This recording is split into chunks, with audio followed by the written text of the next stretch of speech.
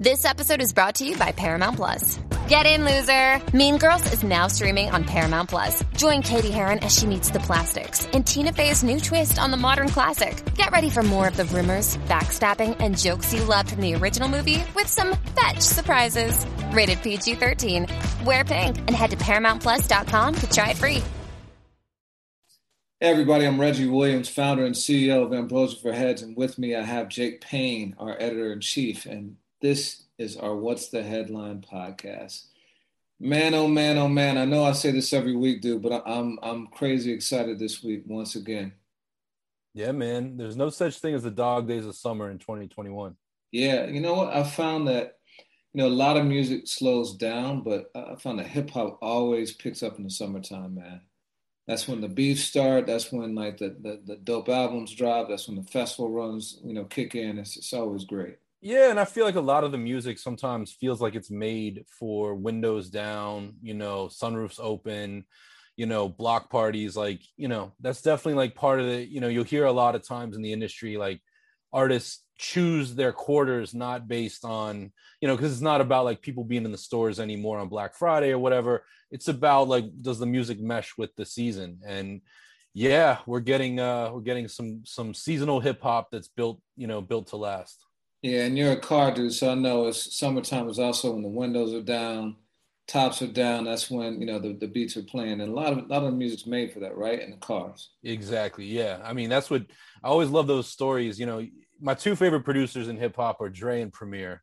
And Dre, they would say that Dre would take, DAT tapes out of the session and just go and be it in his Impala like we used to see in the Chronic videos, or still Dre and just ride around. That was the way he tested his music. And Premier may have even told you and I that he used to put in the MPV that Gangstar had and just drive all around the 5 boroughs. And I guess he had a crazy system, and he would know if it was a song worth keeping or if it needed work. So yeah, man, I mean, as much as we're a pedestrian and sometimes music sounds great on the train and other places, the car is always, that's like when a new album drops, sometimes even at midnight on a Friday, I'll go take a drive. Oh, wow. Yeah, word. Well, yeah, last week was a crazy week, man. Lox versus Dipset had hip hop on fire, and people have been talking about it for days now. These days, like even the biggest stories tend to come and go within 24, 48 hours, but this one is still going. Did you think that it was going to be in the zeitgeist like this? Man, I mean, you and I did, I think, the latest taping of this show we've ever done, just moments after the versus ended. And, you and I were both aglow just as hip hop fans, like, yo, we saw something special. But to your point, usually 48 hours, sometimes 72, things tend to fade. And this one hasn't. I knew it was special. I'm glad that everybody agrees with, and I believe you're right there with me with how we felt on Tuesday night. Yeah, I saw some great things. Even the reactions were great. So Fat Joe, I watched him for almost 50 minutes talk about this verse, just straight to camera, just him talking, no guests, no reading up comments, no nothing, just him recapping his experience, first person, being in the building and how crazy it was. And it's just like he was supremely entertaining. So I encourage everyone to check that out. I'm sure it's available on YouTube or on his IG. But, it just seemed like a grime. You and I talked about it being a throwback to the 90s and early O's, and really feeling like it would be a Tramps or the Tunnel or Wetlands or all these spots that hip hop heads who came up in those times like I did know what that meant. The danger of it, the excitement, the tension in the air, all of it. He just recapped perfectly. And then even seeing people like Tyler, the Creator, who was younger, and I'm not even sure how old Tyler would have been in the 90s. I don't even know if Tyler was born in the 90s personally, but if so, he was probably a little kid. But hearing him talk about Jadakiss and in a way that only Tyler would do, talking about how he has a crush on him and, he might be in love with Jadakiss after all this. It's just dope to see the impact across the board, man. Yeah, I love that. I saw Joe's various clips. I saw about 10 different clips just be shared. And, Joe, we've watched, obviously Joe Budden, we've watched Nori, we've watched a number of people, great rappers transition into media. And, Fat Joe for years, is one of the most charismatic people, but has, 30 years of hip hop history behind him. I mean, Joe was recording in the late 80s with Diamond D and Ultimate Force. And, just to have that perspective and belong to every era, like somebody else we're going to talk about in a minute. I love that. And I love those just pure reactions to the moment, Yeah, man. And, the thing is, as exciting as that was, today I'm excited about, what you just alluded to. Well, first of all, there are a couple exciting things. So the Lox versus Dipset was on Tuesday night. Mm-hmm. Thursday night, we get hit with the Kanye West live stream once again. I hear made over $1 million in selling like merch and like, goods and stuff like that. So whatever he does with his album, he's making a killing just on these events. If you believe the rumors to be true, he's losing millions of dollars a day by staying in the Atlanta Stadium, but Yeah. I highly doubt that. In fact, You and me both. I think he's probably either staying for free or getting paid to do so because it's free advertisement for the stadium. But this dude is a brilliant marketer, and I know you and I are preparing to do a deep dive on that once the album drops. But I did watch the live stream on Thursday night, man, and it was supremely entertaining. He's like the P.T. Barnum of like hip hop. He is just a ringmaster, commands everyone's attention when he's going. I don't know that hip hop has ever seen anyone like Kanye before. P.T. Barnum is a great analogy. I mean, Kanye has. So the word that you and I used in an article published on Ambrosia for Heads in regards to verses, of like the moment of Jadakiss's career being verses. And I'm starting to wonder, I mean, so many artists, the best they can offer is great music. And I mean, we should all be happy with that. That's music is what I think gets a lot of us in the door as far as, hip hop culture to begin with. But who's capable of giving us a moment? And how does a moment exist, especially in times like now, where it's a semi-virtual world? And Jadakiss and the Lox proved that very much on Tuesday night. Kanye has done a series of moments, throughout his career, but everyone is a bit different than the next. And, over the last few weeks, I personally, just as a fan, and I spoke about it on here a few episodes ago, I rolled a little bit that we didn't get an album. But I have to wonder if an album matters as much as a great moment. Because, what we all tend to talk about are these where were you moments? What did it look like? How did it happen? And Thursday night with Donda, 100% that was it. And full transparency, I forgot that it was on the books. This has been, I've got a bunch of stuff going on in my personal life. Professionally, this was a 60-hour work week. You texted me like, yo, Don, and we were just on some hip hop stuff. And so I was about 20 minutes into the party when I finally got to tune in.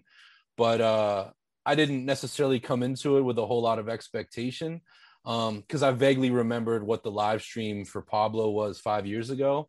And this was something else. This was special. And I know it really kind of impressed you on a very high level. Yeah, man. I watched it on the big screen, first of all, the sound bar, the whole nine. So full stereo, as close of an experience as being there as possible. And, the music sounded great. First and foremost, the music sounded great to me. I know I've read it was like 24 songs. I wasn't keeping track, but it went quickly for me. It wasn't like it was lagging. And it wasn't like, well, actually the first one, Kanye was just kind of walking around the stadium by himself. In this one, there was someone who was supposed to be Kanye, and we'll get to that at a later date, just kind of like casing, but also they had like 100 extras surrounding him, choreographed, pretty complex choreography, actually, lights, props, the whole nine. It was a full major production. I'm guessing sponsored by Apple Music. But, just hearing the music and watching that, I'm excited for the album when it does come out. I'm not pressed about it coming out anytime soon because I've heard it twice now, so it's not like I'm anticipating and can't wait to hear what it's going to sound like. So now I just presume that Kanye is doing Kanye and being iterative and making the refinements he thinks he needs to make it perfect. And, we all know what perfection is.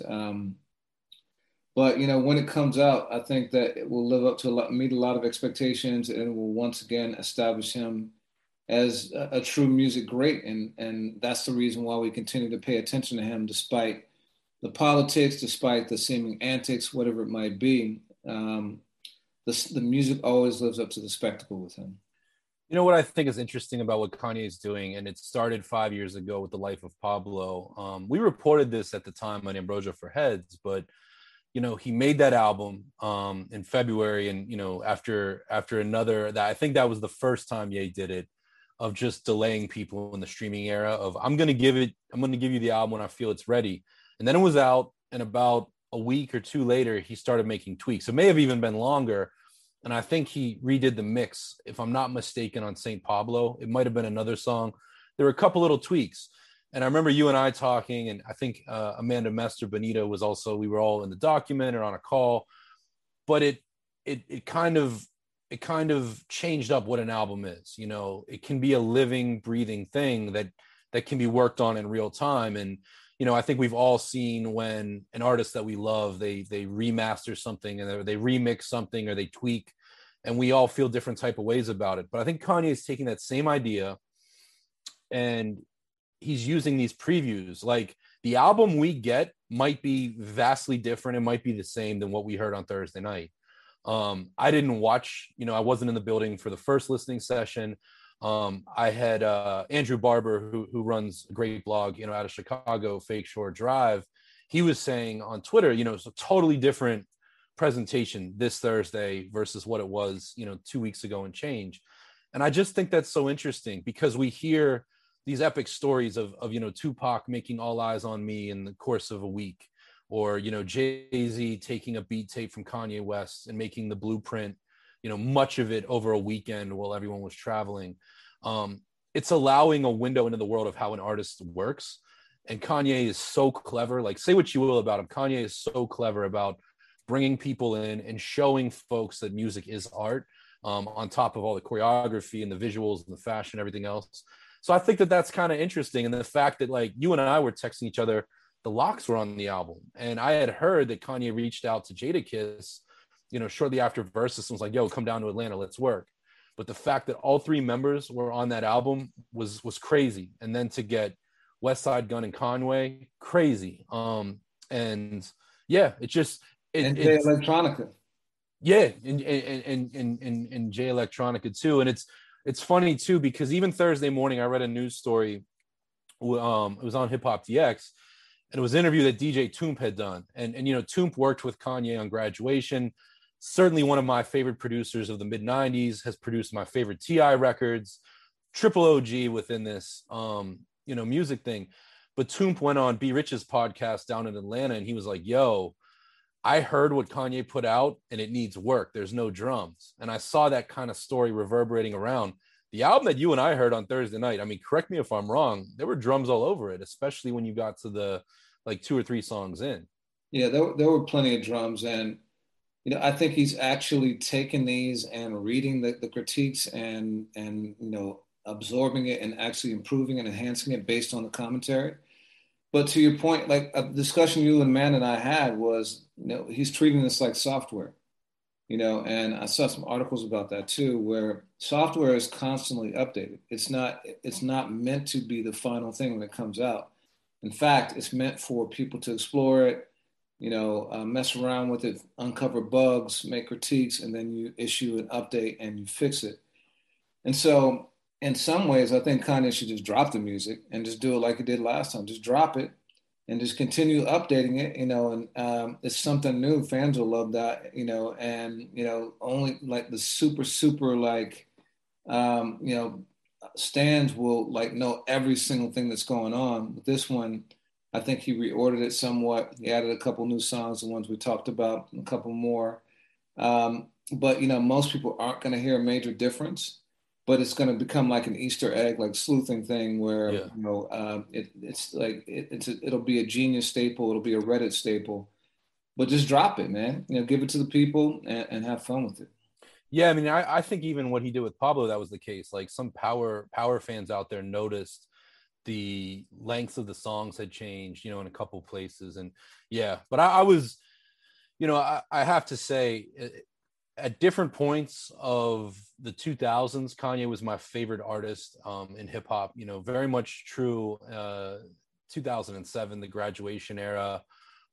I really loved Late Registration, and I had that album early and was truly blown away by it. But politically and also musically, Kanye's lost a lot of people, and he didn't lose me, but the excitement that existed for a Kanye album wasn't there. And in many ways, I kind of got the feeling on Thursday night that this is the best I've heard Kanye since Life of Pablo, which was an album that when it came out and I heard it the first time, it shattered my expectations to the point where I was disappointed at first. And then that was an album that I caught up to later and really consider absolutely one of his top 5. But if you catch me on a certain day, that might be a top 3 album. But this feels like what I expected to come after. And yet it's at the same time, it's very evolved. So I'll be very curious what the final product is. Yeah, man. And to borrow a term that has also been floating around the hip hop lexicon for the last couple of weeks, from the Royce and Lupe fiasco, War of Words is checking boxes. Kanye's checking a lot of boxes with this. He's got things from, Lil Baby. I think Lil Durk is on it. So he's got very contemporary music. Yachty. Yeah, Yachty. Yachty is a new addition. I love these real-time updates, getting Jay on a verse the day of the first premiere, like literally at 4:00 in the afternoon for an 8:00 premiere on the first time. Second time around, that's news to me that you just shared about Jada and Lox getting on right after the verses, and Jay Electronica. So he's got, and Griselda, he's got like every kind of camp there. Every faction of hip hop represented on this album, but what I heard didn't sound like pandering. It didn't sound like paint by numbers. It sounded cohesive. So I can't wait to actually be able to spend time with it on my own, listen to it, really hear the words, go through the lyrics and things like that.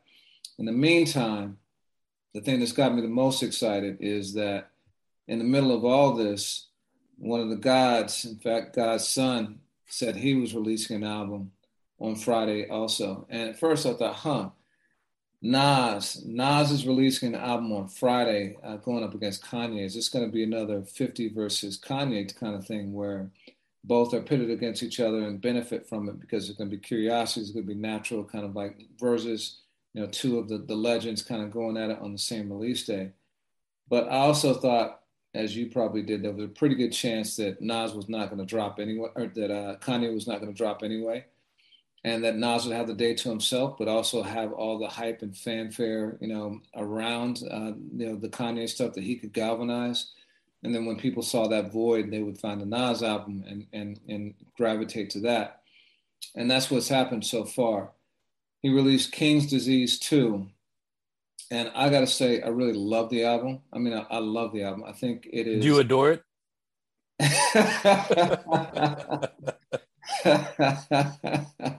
Oh boy. Anybody who doesn't get that joke, take a look at our last episode. But I will not use the word adore in connection with rap music. I use it with R&B when I'm talking about a Prince song. But well played. But I love this album. I think it stands with Nas's best. I've listened to it probably 5 times now. It gets better every single time. Every single time I'll find a new song that I hadn't leaned into the first time. And dude, like I had that problem where, what I do. First time I listen to an album, I'm immediately listening to songs for the playlist. I'm trying to figure out what's going to fit. What am I going to want to listen to in rotation for 6 months, 8 months, whatever it's going to be. What do I think the audience is going to listen to? What is not going to make you sick? Like the whole 9, like supremely focused on that. And I say most rap albums have 2 or 3 songs that I think kind of like fit that, heavy rotation for several months kind of lens. This album, man, I had 5 on there. I took 1 off today just because I felt like it was excessive, but I could easily put 7, 8 on there. And the last album I can remember having that difficult a time cutting down for the playlist was Busta Rhymes' Extinction Level 2. And King's Disease 2, man, I think is definitely going to be a contender for Album of the Year. I think given his his Grammy the last time. I think it's going to be a Grammy consideration. But what's your overall take on the album first before we dive in? Yeah, I mean, it's funny. I did the same thing you did, and so I did think after Thursday night that Kanye was going to drop. The Apple Music event stopped somewhere about 11:45 on the East Coast when it faded to black, and I was like, oh, this is just a heads up that in 15 minutes we're going to get the album, and I felt for Nas. This is one of the shortest rollouts I've ever seen from Nas. A little over a week.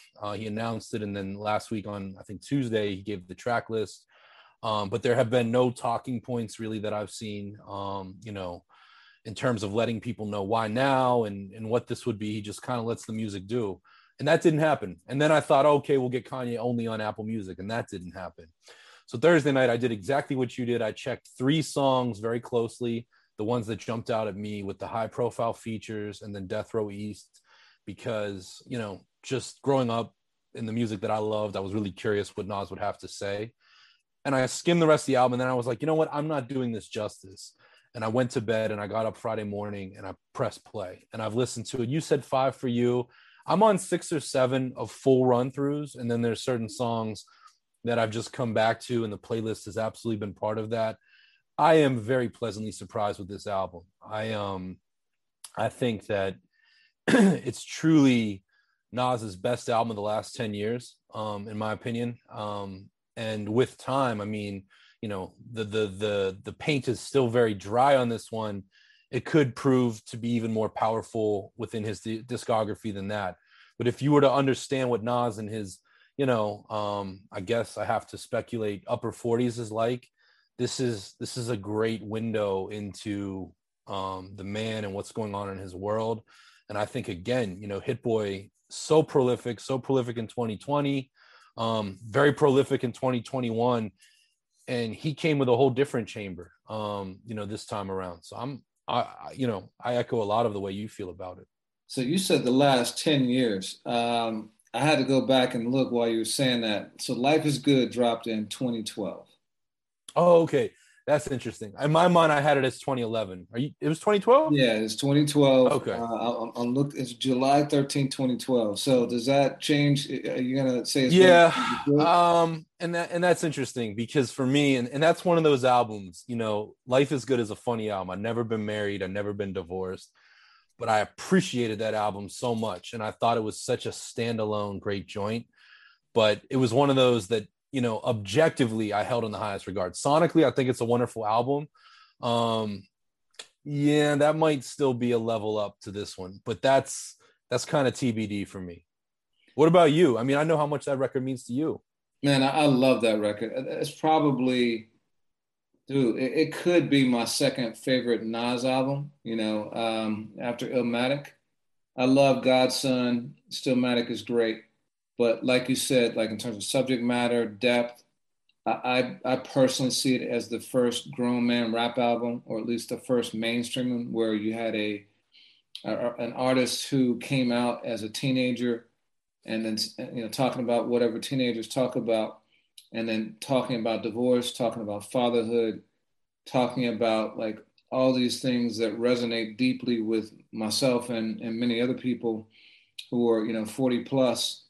That album to me was a game changer, and sonically it was tremendous. He and Large Professor reunited, No ID laced it, just really, and just how personal it was, like really having the Khalees dress on the cover. That album was incredible. I just looked through the track list though, man, and it's just got so many great songs, from the introduction to it's got Locomotion, Locomotive with Large Professor. A Queen Story is great. Accident Murderers with Rick Ross. Daughters, which is like a classic father-daughter song. I'd never heard a song like that before. Nasty, that was my joint too. Nasty was your joint. He had a song with Amy Winehouse, yeah. Harry Wine. Bye Baby, which is the song for Khalees. Stay, the No ID joint. I had heard that sample first with Sahai on Whoop-De-Doo, but No ID flipped it, that jazz sample crazy on Stay. It's got a lot of great songs on it, man. But when you said that, I got to think, I got to step back, and I got like 8 or 9 joints on King's Disease 2 that I love. So I'm probably pretty neck and neck with it. I got to sit, and Nas is also dropping lots of gems for where he is in life right now too on this one. So subject matter wise, I can't say that this one is lacking either. So, Absolutely dude, not. Yeah. your slip there might have actually been correct, Yeah. or at least, I might share that opinion. So, um, I got a couple things I want to talk about. First of all, I think this is Nas's best 1-2 album punch since Stillmatic and Godson. Um, I don't know if I'm prepared to say that it's better than those two, just because I don't know that King's Disease 1 is better than either one of those two albums there. Right. But I would put King Disease 2 against those two albums. Yeah. And that's not saying that there aren't songs on those two albums that are more iconic, that are bigger. One Mic. They're Made You Look. Ether made you look. Yeah, there are lots of songs that are, part of Nas's catalog that, can't be bested. But I'm just talking about complete bodies of work as albums. Yeah. And one of the things that we get a lot of love, but the one thing we get hate on all the time is that we said that Nas only has one classic album. That is not disparaging Nas at all, or the greatness of some of the albums. But for me, what makes a classic album is, it's unskippable. There's, one track, maybe two that throw away, but preferably none. It's timeless. It is, cohesive. There are just, and it's repeatable, just again and again and again. And I think there are a lot of Nas albums out there where people have just forgotten about tons of songs because they don't, stand that test of time. That being said, this one I think has a ton. And King's Disease, I looked at the track list today again. It's got like 6 or 7 cuts that I still rock with. It was in heavy rotation on the playlist for a long time. Full Circle was my joint with the Firm Union. Ultra Black is incredible. All Bad with Anderson .Paak is amazing to me. I know you love Car Number 83, I think. 87. Yeah. There are a lot of good album songs on that, so it's a good album too. But in terms of 1-2 combination, like back to back, I can't think of a better time. Can you? You sense Stillmatic and Godson? Absolutely not. I'm a big fan of the Untitled album in 2008. I wouldn't call it a classic, but I think that Nas had some incredible moments on there. But what that did into Distant Relatives, that was just a really odd journey. And I feel like Nas, for a lot of the first decade of the 2000s and the later part, was just trying to figure out who he is. And Nas, like Busta Rhymes, like Snoop Dogg, like Fat Joe, can be many things to make. Like, he has a bunch of different audiences.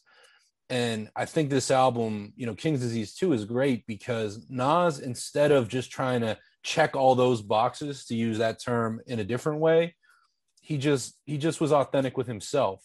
And he's not concerned with giving you that one song that could have, been on Illmatic or does this or does that. This is just very simply Nas where he's at now, unapologetically. And I think it works. And I also think this is a top 3 cohesive album for Nas. I mean, Illmatic, one of the reasons why it is arguably the greatest hip hop album of all time, which is something that I've motioned at various times. And then Life is Good. This is number 3. This is right up in there to me of just an album that plays really well end to end. There are songs, and we'll talk about them in a second, that I think you or I or anybody listening or watching can probably say is not necessary. It's not an essential song, but there's nothing that sticks out like a sore thumb. There's nothing on here that's cringe. There's nothing on here that, just feels giantly out of place. And I commend Nas and I commend Hit Boy on that, because that applies to the lyrical themes as well as the music itself. And that being said, neither one of these guys as artists stayed in any one corner. They moved around. There's a lot of dynamic qualities to King's Disease too, but I was thoroughly impressed because, like you said, Thursday night, I felt like Nas might be coming in for a kind of, eclipsed moment, which is not the way I want to see one of our goats get treated.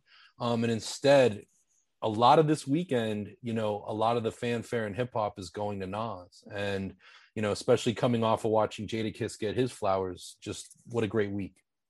Yo, man, and you nailed it. Like Nas might be the Tim Duncan of hip hop. You know what I mean? Like he's so unassuming and so laid back, yet so great, so fundamental. Like with this rollout, there was no fanfare. He just said, "Yo, I'm putting out an album." Like that's it. Like there was no single, there was nothing. Like just putting out an album, King's Disease 2 coming on Friday. That was it. And then he drops this thing that's like a masterpiece, and it's like, wow, okay, cool. And we'll talk about this in a minute. He keeps having to remind people who he is. You know, what I mean? As great as he is, having arguably the greatest album of all time, being recognized as a top 5 MC for decades now, it's still a surprise to people when he drops something that is fantastic. And I think part of that is because of what we talked about before, that the albums haven't always lived up to who he is as an MC. But when it connects, and I think he knew what this was going to do, which is why he just let the music speak for itself. But you talked about Hit Boy. At this point now, he and Hit Boy are locked in a way that I haven't seen an MC and a producer lock in a long time, and especially not at this stage of a career. There are a lot of MC producer tandems that start off together.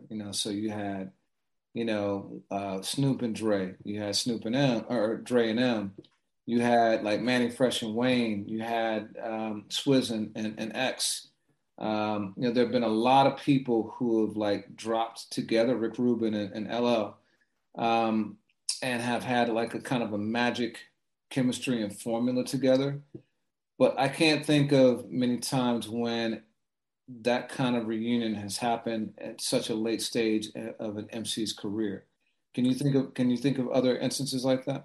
Freddie Gibbs and Madlib might be a good example. Now, mind you, and the case could be made that Pinata, started in the early like 2011, that was already further out. That Gibbs was still figuring himself out. Madlib was established, but this kind of reminds me of that.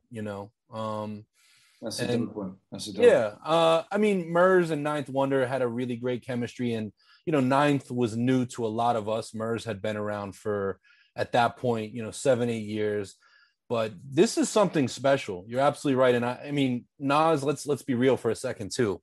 Nas's Achilles heel is beat picking. That's a running joke in hip hop, whether you agree with it or you advocate on behalf of Nas. Nas is always going to be judged for the beats he picks, especially when his hallmark is Illmatic, which is, that had the dream team of producers for its time. And Hit Boy, when he first announced in 2020 that he was making an album with Hit Boy, I don't think anybody was overjoyed by it. And they made a Grammy-winning album that certainly did not disappoint. And I think both of them enhanced and improved themselves for KD too. Yeah. I'm going to give you a few more. So going back, I'm going to say LL Cool J and Marley Marl.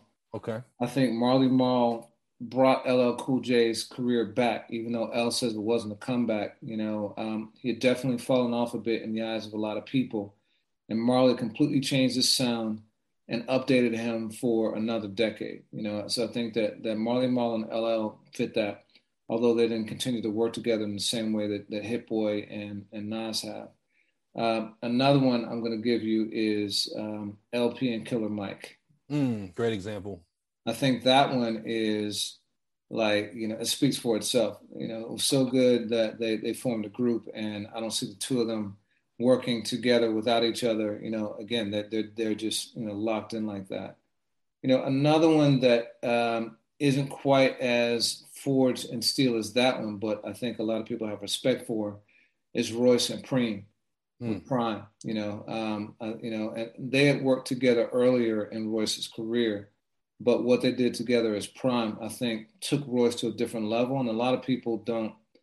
I'm even thinking about this real time. The resurgence in Royce's career, I think, owes a lot to that partnership that he had with Preem. Yeah, because it was after that, I believe that Layers came, and then like Book of Ryan.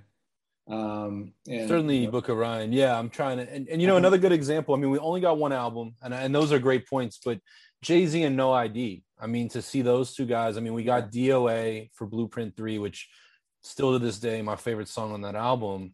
And then when they did 444 together, I mean, these were guys that had been moving in different circles throughout the years. Then made. I know you consider it one of Jay's absolute best albums. Not that I don't, but that's a good example too. I mean, those are two 20-year vets. yeah, and I'm going to say Jay and Ye fit that category too. Mm. You know, I think that Blueprint definitely repositioned Jay too for a decade, and then him and Kanye coming together again for Watch the Throne was similar. But you know, Nas and Hit Boy, man, they got something special, and it's interesting to me too because there's that Swiss Beats, there's a mythical Swiss Beats album with Nas that's been discussed for a long time now that never, And one with RZA too, right? yeah, never surfaced. But at this point, like I don't know that I've heard Nas sound better, you know, cohesively. Like I think that Hit Boy is able to go at a lot of different speeds and play in a lot of different lanes for Nas. So he can do the boom bap, he can do the contemporary stuff, he can do the soulful beat, he can do the jazz beat, he can do a lot. He can check a lot of boxes for Nas, but have him sound contemporary without sounding like he's chasing. Yeah, I really like that assessment. The other thing that Hit Boy does, which I feel like is true of Alchemist and Derringer, and probably Madlib too, he never outshines the MC. I mean, he gives you his A game, but at a time when I feel like we are a beats forward culture in the mainstream, you know, and I feel like Swizz Beats can play into that. Swizz has made tracks that very pedestrian MCs can sound phenomenal on, and I'm not going to name names because today isn't the day, but I think we can all see that. Hit Boy allows the focus to be on the lyrics, and still, I mean, not since Pete Rock have I heard the number of beat changes within the track on one album. I mean, there's like 5 different songs that end differently than they start, whether it's bringing an element out or flipping the beat entirely.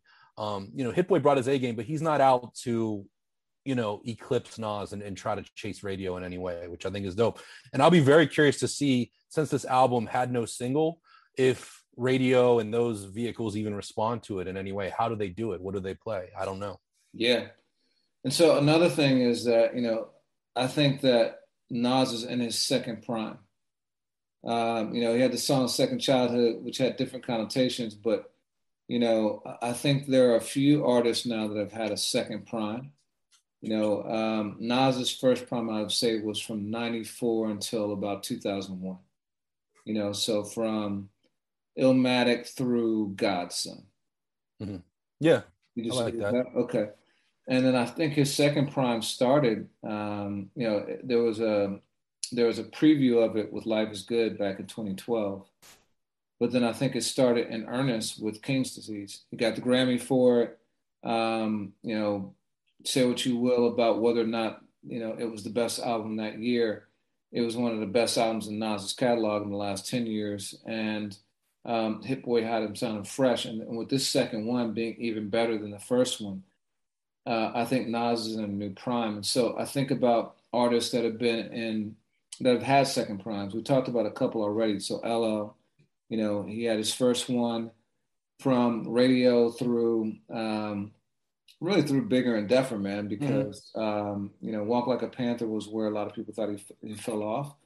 And then he went on a run from Mama Said Knock You Out all the way through the one with Love You Better, and I'm blanking on the name, but the last show he did with the Neptunes around 2001. You know, he had a run for like almost 10 years with that. Yeah. And then Royce, you know, has had a second prime. It's commencing with prime, you know, potentially. Wayne, same thing. You know, he had his time with you know, Cash Money when he first started off, but then when he got into mixtape mode and started the Carter series is when he really started to flourish. I think that Black Thought is in a second prime now. You know, he had his first with the Roots, and now Without a doubt, yeah. It's a solo one. And Jay may have also done this too. You know, I think a lot of people believe that, you know, Reasonable Doubt through the Black Album was a prime for him. Then he kind of fell off through and up until about American Gangster or so. But even that, Magna Carta, Holy Grail didn't resonate with people in the same way. But now he's kind of come back with, 444. But Nas is in his second prime. What do you think about that? 100%. And just like you did with the tandems, I mean, I think Evidence is a good example of that. Maybe not as much in the mainstream of an artist that's coming back and kind of reinventing themselves.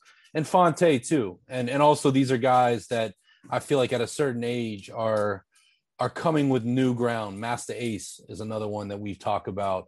But absolutely, I feel that this is a definitive. And a lot of people, I think, tried to give Nas that recognition with Life is Good, but it was such a thematic and evolved Nas. But this is the one that's like, yo, I'm Nas at whatever age he is, looking down the alley at 50, and I'm still, very technically gifted. I still got plenty to say. This is a really, really good offering. Yeah. And so before we dive into song by song, one other thing I want to cover is features. So Nas has never been a dude to have a ton of features, but when he does have features, they all like count in a major way. There are very few where they stick out and seem like he's just, trying to check boxes and get people for clout. It always seems like it's something that advances the narrative. The other thing, though, and I don't think that Nas gets credit for this, is that he's not afraid to let his guests outshine him on a song. As great an MC as he is, and he's super competitive, there have been instances where, a lot of people believe he's been outshone, starting with Life's a Bitch with AZ.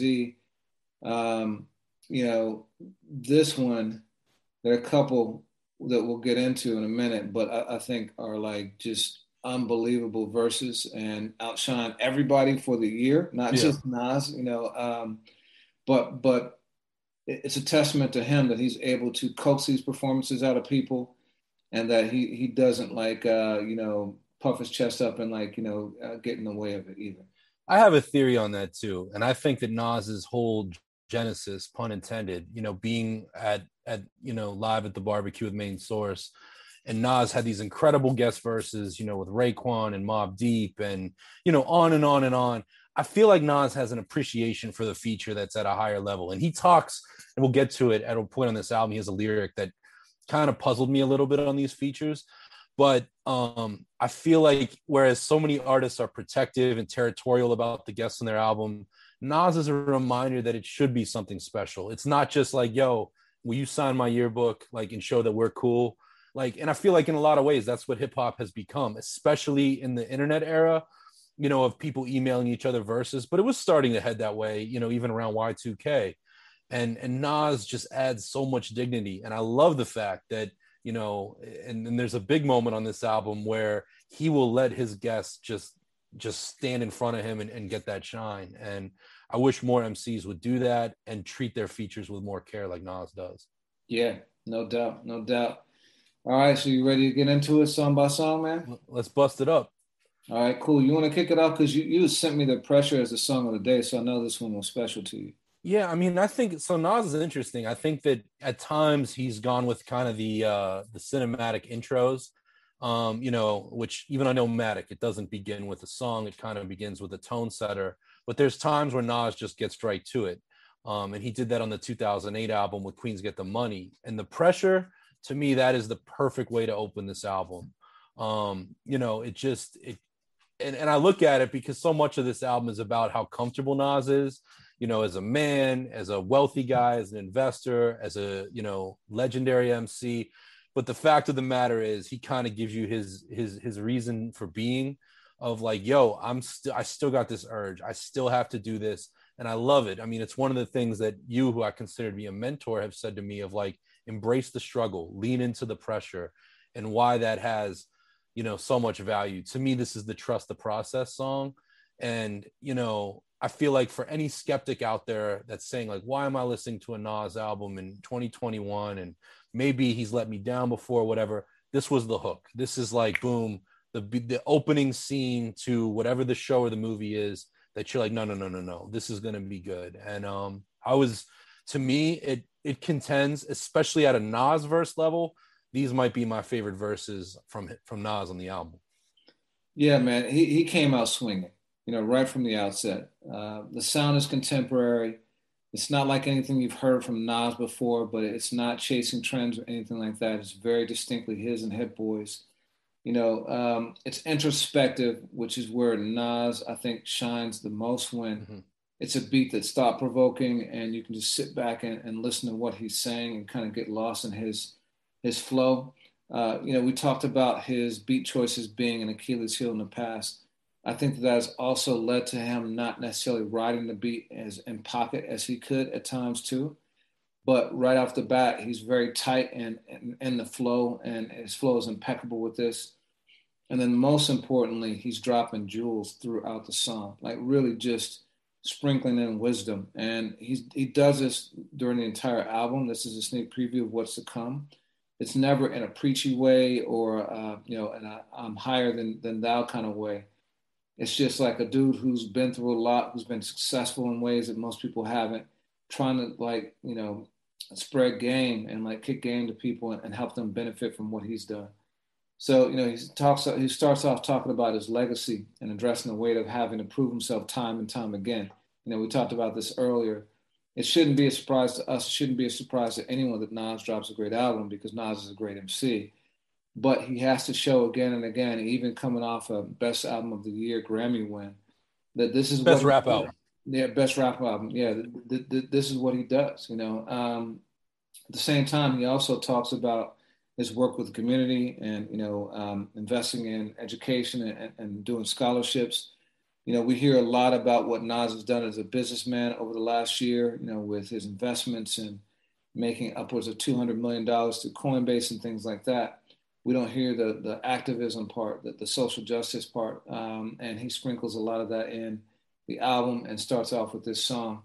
He talks about police brutality and even criminal justice reform, and then also even throws in personal fitness, man. And he gets into this too. In other stages, he talks about eating properly, but exercising properly too. So there's a lot of game in this. Yeah, I mean, I even it's bold for a male MC in 2021 to shout out Peloton like that, and part of me wondered if like Nas is invested, or whatever. But I know you, Justin, and I debated, the crypto bar on the. What are you saying about Peloton, man? Like, wait, what? what are you saying about Peloton? Like, Man, not a thing. But like, like, it's not manly to ride a Peloton. no, but I feel like Peloton, in the way that I've seen it marketed as a company, has always been to women and first, and then to men. No, I'm not knocking that at all. Like everyone's riding bikes right now.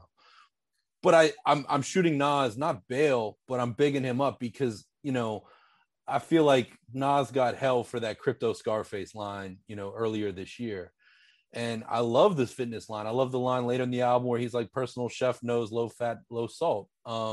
It speaks to your point. I'm just trying to put specifics to it.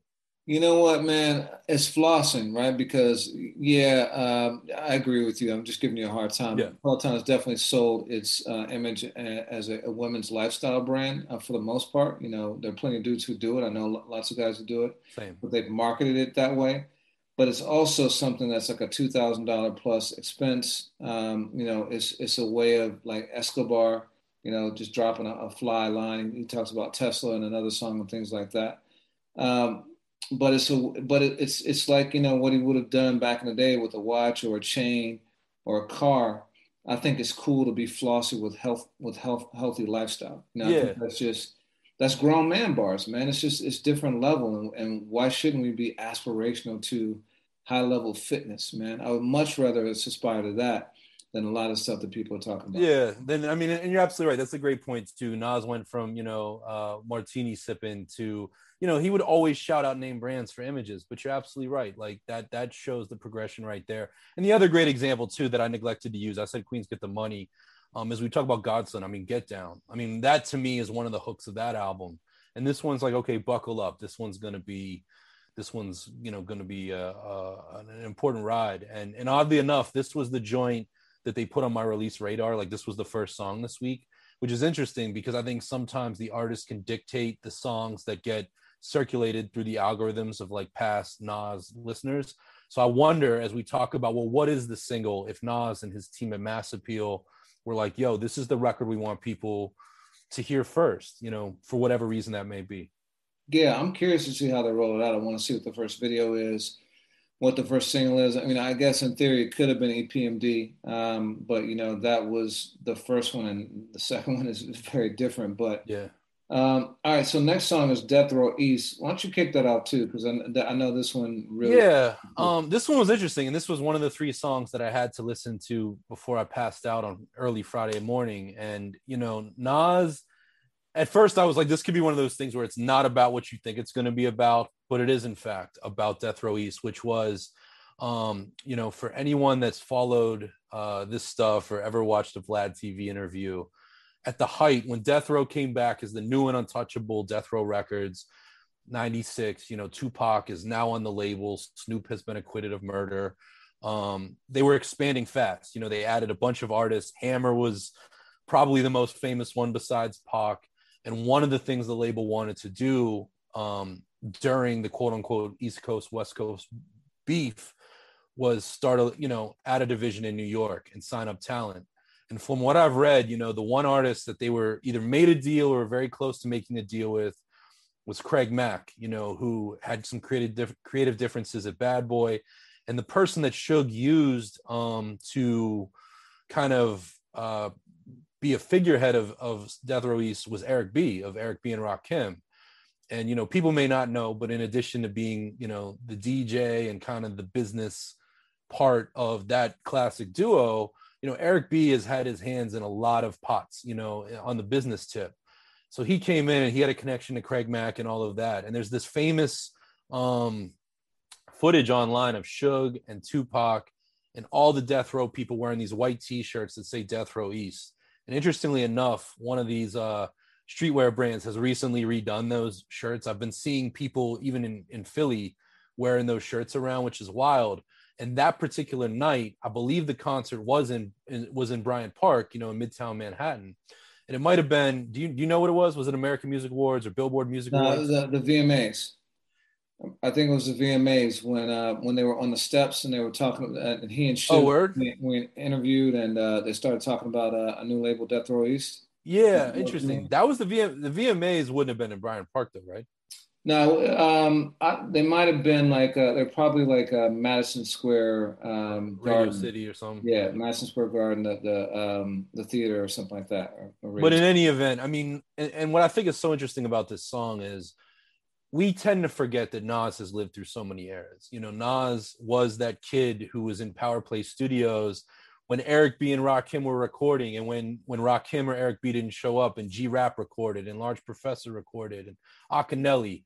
Nas was part of that, and very quickly by the mid 90s, Tupac in 96 misinterpreted or interpreted, take it how you will, a lyric about fake thugs on The Message from It Was Written. And Pac, at that point had already put out All Eyes on Me, but used the next 2 or 3 months of his life to throw Nas in the beef. It was Biggie, it was Junior Mafia, it was Puffy, it was Mobb Deep, it was Chino XL, it was Jay-Z, it was Lil' Kim. Oh yeah, and it's Nas too. So they're really clashing heads. And there's this famous story, and Snoop has spoken on it. Some of the Outlaws have spoken on it. I don't know if Suge ever did, but of Tupac and Nas meeting. And for years people said Central Park, but it was right there on 41st Street, 40th Street at Bryant Park. And Nas talks about it in the song. And what's interesting is Nas, a couple takeaways from me on this record. Well, yeah, actually, let me jump in. I read something today saying that Suge had actually said in a 1996 interview that as they flew home, Pac had told him about the meeting with Nas in Bryant Park. And they said he wanted to strip Nas's name out of all the music that he was creating for disses when they got back, because Nas wasn't part of it anymore. And Suge said that. Yeah. Which is wild because, what we now know is they did not do that when the Machiavelli album came out 2 months after Pac's passing. All that stuff was still there, and it was messy, and, history shows that. And it was always interesting to me, in 2001 when Jay-Z and Nas are going into it, Nas uses Tupac's voice on Ether, where Pac's speaking ill of Jay-Z, and both of these guys had problems with Tupac. But in any event, the song is interesting to me for a couple of reasons. It's Nas just reminding you that he is a veteran of the East Coast, West Coast war. You see everyone wearing these hats now of what they're the veteran of. like it's a war. And Nas is a product of that. As is Jay, you know, as is Havoc, as are the Outlaws, but he's lived it, and he doesn't go back and talk about it too often, but here he does. He also uses the opportunity to kind of exonerate Stretch, which I thought was really interesting. And people may know, you know, Stretch was a member of the Live Squad, MC and producer, worked with Tupac early on, I believe on the Strictly album and Me Against the World, possibly just Me Against the World. And then later went and worked with Nas on that very same album. It was written, produced actually, you know, some of my favorite songs on the album. He produced Take It in Blood. And Tupac and Stretch had a falling out. And a lot of, you know, Tupac at times had alleged that Stretch was the go-between that set him up in 94 at the Quad Studios. So Nas uses this point, you know, more than 25 years later to just say, hey, I'm using this opportunity to let you know that Stretch was innocent. And the crazy thing to me, and I wish in a way Nas would have addressed that too, is Stretch was murdered shortly after Tupac was in New York City. And I've never really seen it covered very much, but, you know, there's people out there that'll speculate that it's related, you know, just as Biggie, all of these things, you know, are interconnected at some level. The other thing that I thought was interesting is Nas says when he went to Vegas to shoot the Street Dreams video, which speaks to your point about what Suge said, he very much wanted to use it as an opportunity to show the world that there was peace. And when he was there filming that, you know, Tupac was in the hospital and died shortly there later. And the song ends with Ed Lover asking everyone, I believe at a concert Nas is performing, to stop and acknowledge the passing of Tupac. Is that correct on the outro? Yeah, that's right. That's right. It must have been it was on some stage, and you could hear the audience reaction. It's pretty powerful. Yeah, I mean, this song, it wasn't my favorite beat, but I gotta say, it blew me away because it just reminded me just what a fantastic storyteller Nas is. I think that's something that, you know, we take for granted, you know, a lot of times too. This guy, you know, is just such a phenomenal, you know, narrator on the world and the things he's done.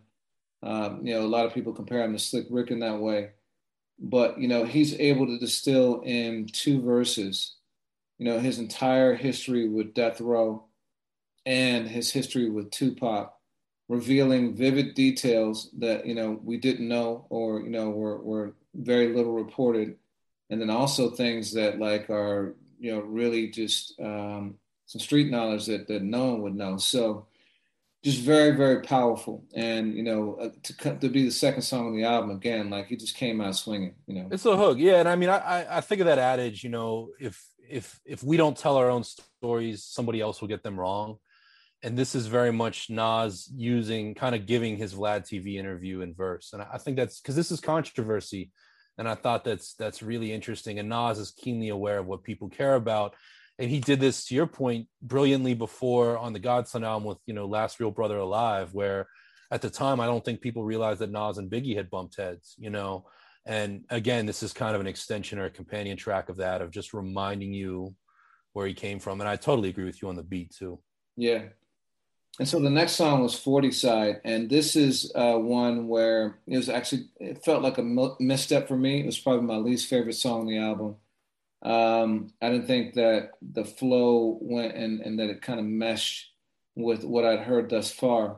But even then, he was still dropping jewels on the song. You know, he's talking about in the first verse almost like it's a self-help book. He's telling people that it's really about action rather than talking. And, you know, it's almost like he's talking to a person, but you can tell he's talking to a collection of people or a mentality of people who are looking for the life that he has without really wanting to put in the grind and make the sacrifice to get it. You know, he talks a lot about people chasing dreams of beaches and things like that.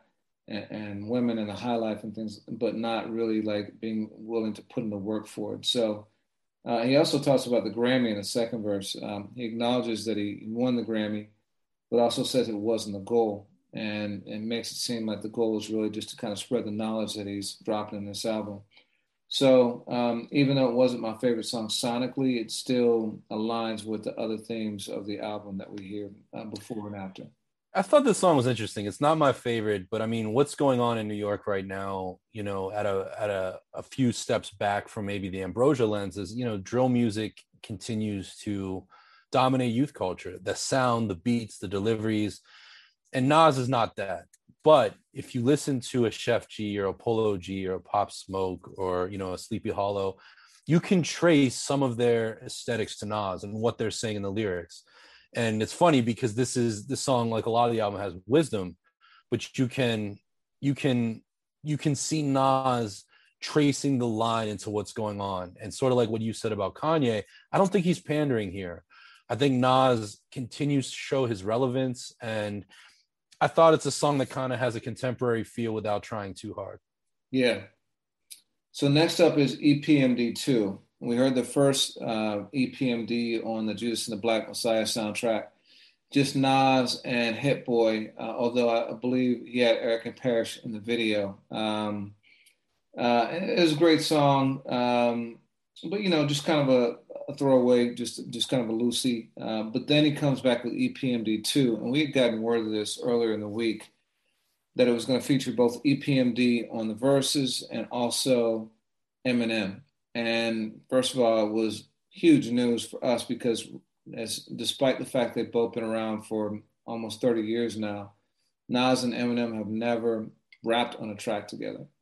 That was huge given how much both of them have kind of prided themselves on rapping with the greats. And so to have it come at this stage of their career was pretty dope. But we had no idea what it would sound like. And then the EPMD thing, that sounded like, how all those different styles are going to mesh. But then the song comes on, and the beat is pretty much the same in the beginning. It's definitely charged up a little bit. At one point, there's a beat change, and I'm going to talk about that in a second. But, Nas comes in with a quick little intro, and then Eric and Parrish jump on. And they go bar for bar, like Crush Groove style, like what Run DMC used to do and Houdini and all these guys from the 80s, where, one will kick a line, and the other will kick a line, and the other kicks a line, and it's a back and forth interplay. Which, can I ask you a question? I mean, Yeah. I listen to a lot of EPMD, and we've been around Eric and Parrish together, you and I. That was never really the EPMD style, though, right? Nah, and they may have done it a few times, but it wasn't their like distinctive style. Typically, like, they would just go verse for verse. But man, they killed it, and it just sounded. And they're dropping knowledge too. They got some great lines in there too, and I love the fact that they didn't try to out Eminem or out Nas. They came in, they did what EPMD do, and they just smoked it on their own song, which was dope. And then Nas comes and he kicks a couple more verses that are really dope. And then Eminem comes on. And, I listen to it and, okay, I'm like, okay, cool. Eminem's doing what Eminem does. And he goes for a while and then there's a beat change and then he goes like in a double time. And Eminem does this a lot where I think that, he's another one who oftentimes his cadence doesn't match the beat. And he has a very distinctive flow. And I think the reason why he shines the most on his own beats, like, Renegade and things like that, is because he produces for his own cadence. And so there's a beat change where he does the rap god flow where he's just going berserk. And I think that was necessary to capture that. And he did that on the song with like Griselda. And like there's a lot of instances where he does that. And I listened to it and I'm like, okay, dope Eminem verse, next. But dude, today, as I was reading through the lyrics, this guy, the first 8 bars or whatever is all these metaphors about Christmas and Santa Claus and reindeer and all these other things and gifts. And he's just an animal. The things that he does are just so technically incredible that unless you read the lyrics, I think they go over your head. And then when you read the lyrics, you say, holy, this guy is it's just unreal. And so it was a monster verse and one of the best I've heard this year. I think that people sometimes may not love Eminem's style, and so it doesn't resonate the way that it could. But from a technical standpoint, the verse is impeccable. And so I thought that all three MCs really showed out on this. And I think it was great that they all did it in a way that was true to their own styles. Yeah, I mean, I like the song, and I wholeheartedly agree with what you say about Eminem's verse, especially when you look at the lyrics. I wish, I was never a fan of the Rap God flow. And it's Eminem is a target of criticism and among hardcore hip hop heads, it seems like these days. I'm not just going to pile on. I've reacted the way I've reacted to some of his albums, on this podcast, other places. I wish Kool G Rap still made music like he did when he was with DJ Polo or 456. That's not going to happen. I wish Kool Keith rhymed like he did when he was in Ultramag. It's not going to happen. I think Eminem is such a brilliant writer, and I think he is so talented. Sometimes I feel that he's so interested in kind of chopping, to use Tech Nine's term for that delivery, that you can lose the message. And, on one hand, there's fans out there that appreciate kind of the unwrapping of that, sort of like what you described. There's others out there, when I think of the great MCs and I think of some of the bars of Eminem's career that stick to your ribs at first listen, I would like more of that. I don't mean to take for granted this moment. I thought it was great to have Eric and Parrish on there. It fulfilled a curiosity that I had when the first version of the song came out. And I think that it was exciting, but by no means is it anywhere close to the most exciting collaboration on this album for me. And that's no knock to any of the guests. It just, it could have, it didn't hit me in the ribs the way it might have hit you. Yeah, no, I agree with you. It's not the best collab on the album. Not at all. And I probably liked the flow of Eric and Parrish's appearance more than M's. But I do think that just technically speaking, like M gets taken for granted and the things he's able to do that people just like, are just insane, But the substance, though, of what he said is interesting, too. He had this one part of the verse where he said, I just pray for the day when I'm able to say that I'm placed with the greats and my name's with the Kanes and the Waynes and the Jays and the Dre's and the Yays and the Drakes and the J Dillas, Jadas and Cool J's and the Ross and amazing as Nas is, and praise to the gods of this. Shout to the golden age of hip hop, and the name of the song is EPMD. And so he named a lot of people as the greats. I think it's interesting, one person that he included in there and then one person that he didn't include. So the Drakes, he names all these guys who are great, and he names Drake, who we all know has had a controversy over the years for having others write his lyrics at times. I personally think there's no way that he could always have ghostwriters because it's so consistent and his style is so unique and incredible that I think Drake's pen game is like, I think he belongs in this sentence. Mm-hmm. It's fascinating to hear Eminem say it, especially because I don't believe that they have. Yeah. They had Forever. Forever. Yeah. Forever. They had one song they were on, but the omission that I thought was interesting. And I'm wondering if you think this was just because it didn't fit within the rhyme pattern. But I thought thoughts about that too, is he didn't name Kendrick, who I think a lot of people at this point consider to be the GOAT of his generation and a GOAT contender, period. So do you think that was an omission? Do you think it didn't fit the rhyme style, or do you think it was a message? I don't think it fit the rhyme style. I mean, these are by and large single syllable names, and they all kind of bounce around each other. And Eminem is such a student of that. And also, I mean, and that's the thing too. Everyone's kind of piling on criticism of Eminem. I think Eminem is in a really cool season of life as, an entrepreneur, as an artist. He's just celebrating everyone else. And that's true of this. And yeah, I don't think there's any ill will or anything deeper to read into it. I mean, him and Kendrick have done songs together, and I can't imagine anything in the storyline that would change the good cheer that they seem to be on in the past. I'll just say that Eminem seems to be able to fit anything he wants to into a rhyme pattern. So it definitely had me scratching my head a little bit, you know. And when I see the J Dillas, which doesn't rhyme with any of the stuff in there, I'm like, he could have worked it in somewhere. But I'm not going to start rumors here, but I just think, you know, I thought it was interesting that that was a name that I didn't see.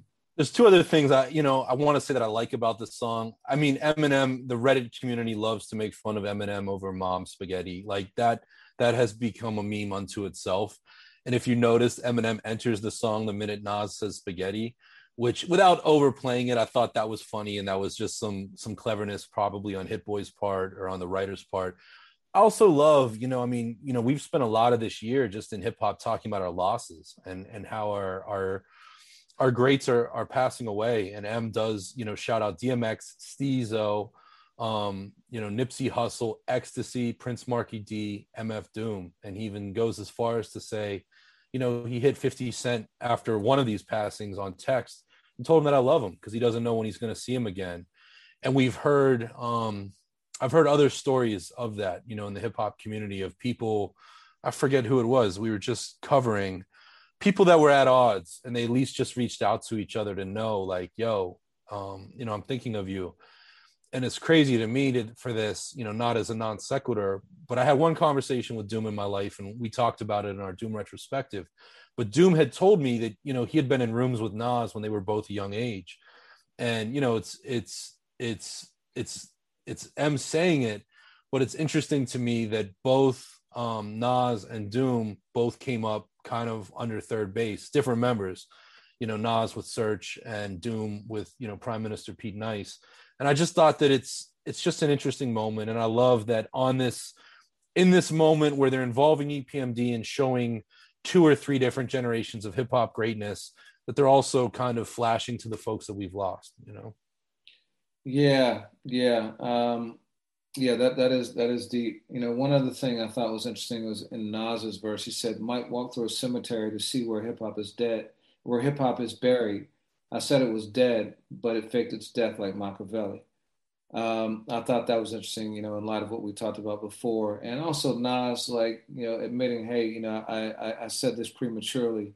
Everything has its second prime, including Nas, and hip hop. So, and the artwork for the Hip Hop Is Dead album cover was him in a graveyard dropping the rose. So yeah, word. All right, so cool. You want to take the next one? Yeah, man. We'll go on into Rare. Another song with a beat change. I really thought towards the middle of this album, which this isn't really the middle, but we're probably moving into the second act, is where the beats get even better. And you just get that chemistry. I saw a lot of people actually online say that this was one of their favorite songs. Is there anything about it in particular that stuck to your ribs? Yeah, no, I agree, man. It's a beat that grows on me more and more every time I hear it. What did stick to my ribs is that Nas did kind of a double time flow on this, and I haven't heard him. I can't recall the last time I've heard him do that. I'm sure he's done it in the past, but I can't remember another time. So it was interesting to hear him kind of like amp it up and cool to hear him do it on the song right after Eminem. So he wasn't trying to like out Eminem on his song. But he shows you that he's got that kind of technical expertise too on the next songs. And there's a lot of like sequencing on this song like that, where it alludes to a song in the past and kind of builds on it. So yeah, I feel that. And I also just took it to mean that Nas still really enjoys rapping. That's the one thing. Eminem in the last 3 years more than ever, I think Eminem loves hip hop, and that is what his purpose. That's the reason he still makes albums. Legacy's another, but Nas too. I mean, Nas has so much to say. He has so many other things he could be doing with his time that make him way more money, I'm sure, than putting out an album. But he's still, the kid that was too scared to grab the mics in the park, and he's living out his dream. And you're going to get it by, of course, releasing albums, but you're going to get it another level too of just like, I'm going to try different flows out and I'm going to show, this new generation that I can hang with them too. And which I think is a great segue into the next song. Yeah, so the next song is YKTV featuring A Boogie with the Hoodie and YG. And it is very much what you just said. It's a nod to the current generation. And it's not showing that he can rap on these beats that are out now, and also with the artists who are popular now. It's, to me, this is the equivalent of "To the War Is Won" on King's Disease One with Lil Durk on it. It's the contemporary joint. If there is any kind of formula, I think this kind of falls into it. Like, every album has to have a single, every album has to have the club banger, the contemporary joint, the love song, the blah blah blah. This is that. Nas can get with this era record. It's cool for what it is, and I like the song. I think both A Boogie and YG sound good on it, but it does seem like it is kind of checking a box to me. And I don't know that it was necessary for the album. I think it serves its purpose, but I don't think Nas has to prove that anymore. And so, it was cool, but I could have seen it being left off the album too. Nas has that lyric, and I've alluded to it twice now, where he talks about features of showing others, showing new greatness, new blood. And, you and I try to do it with Ambrosia. We still do, of like, yo, we might get your attention with, the Rakims and the Kanes and the Kendricks and the Coles. But if 21 Savage makes a dope verse, or Waka Flocka Flame goes on Who Kid and has an incredible freestyle, we need to talk about it. And it always feels fun when we're surprised.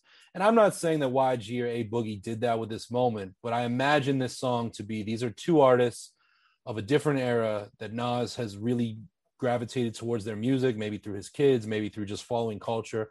And he wanted to do a work with them. And I think it's a much more successful song for me than Till the War Is Won on the last album, or the joint with Don Toliver. Like, I like this song a lot more. And YG is not a new artist, but I felt like YG, I haven't heard him this good in a few years, but I haven't also been hugely dialed in. And A Boogie, I thought the song works. It's not one of my top, 10% on the album, but I think I'm understanding why Nas is doing it more with time. And I don't think it's for any other reason than out of his respect and desire to push somebody else into those that strictly check for Nas. Yeah, I think there's another song on here that checks the same box, and we'll get into this a little bit later. If there's any criticism of the album for me, is that after a while there are a few songs that are a bit duplicative that I think if he'd left off would have made it a stronger album.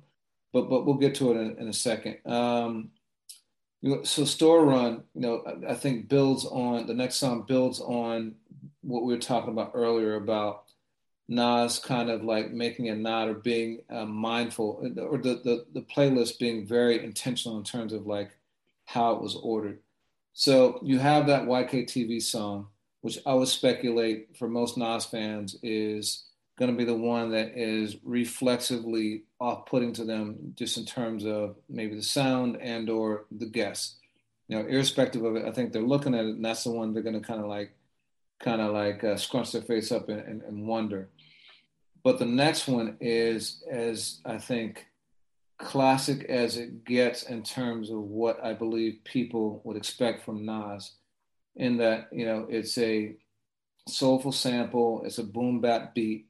It's very, very traditional for what, Nas's sound has represented over the last 25, almost 30 years now. He's also lyrically going back almost to Illmatic mode, where he's juxtaposing that time with where he is now. It's almost a rags to riches story. And he talks about, Tex in the dresser, money off tech, obviously, reference those things in Illmatic, and now contrasting that with pushing a Tesla, rolled up a fresh one. It's one IPO to the next one, but he's also talking about how he was fortunate because a couple wrong moves and it could have ended up very differently for him. So I thought this was an interesting placement and smart, because if you're listening to it sequentially, just when you think you might have to like bounce, comes back with this and brings you right back in. Yeah, that's really interesting on, coming after the song that might challenge Nas's core audience. And yeah, he does this interplay of like letting and we see that in movies so often of like, the the you know, I think of Scorsese movies, like when they show, or even The Sopranos, like the times where Tony, despite being a boss, had to still put in work, or showed you what was still the same about him from when he was just kind of a corner guy in Jersey. And not talking about the tech on the dresser, you know, obviously going back towards Omatic, and still like, yo, I'm gonna smoke a blunt, but I'm also, you know, I got a Tesla and I'm concerned with IPO. Like, it's just an interesting juxtaposition and a reminder that despite all of the evolution, Nas hasn't changed. And I thought that that's just, you know, it's slick. Yeah. So next up is Moments. So interesting to me, and one of the things that I didn't realize, because towards the middle of the album, I mean, and I said that a moment ago, the middle of this album is where the beats are just phenomenal. And Jansport J is somebody, he's, you know, we've premiered some of his joints on AFH over the years when he worked with Stolly, but he is, you know, for people that follow beat culture and guys that make instrumental hip hop and women, you know, definitely a mover and shaker in that scene. And he has a few co-production credits on here with Hit Boy, and Moments is one of them. And just shout out to him too, because, you know, he's done work with Dom Kennedy and Benny and Quentin Miller and, you know, a host of different people, but a producer that's been on my radar for some time. And, you know, I think you get the sequencing here too. And I love this line that Nas says in the song: you got to appreciate the moments, bad times don't last. It's that kind of wisdom, you know, where I never sleep is the cousin of death. Like, again, where Nas just has this ability of still being relatable to people going through it, even though he might not seem like he's going through it. And that's one of the reasons why Nas is so great. You know, Jay has that too, but Nas has always been that guy that kind of raps to you from the trenches at times.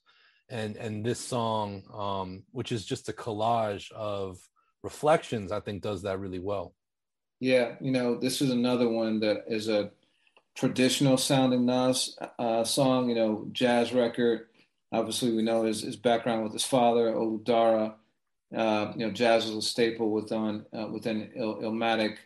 And it's a testament. I know, you know, Jansport, like Jay co-producers, and this is where I'm always curious as to who did what. Yeah, especially when the beat changes. Yeah, because it's such a contrast to YKTV and, you know, the drill song. 40 Side. 40 Side, you know. Yeah.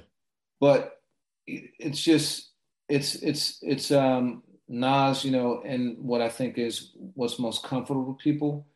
And I love it because he's just dropping gem after gem after gem. You know, I've never heard Nas sound this wise before. You know, or maybe let's say this is building on how wise he started to sound on Life Is Good. You know, he sounded introspective and insightful on Illmatic and wise beyond his years. But this is wisdom that comes with like life experience, and you just can't duplicate that. And so he says stuff like, my whole career I steered away from features, but I figured it's perfect time to embrace new leaders.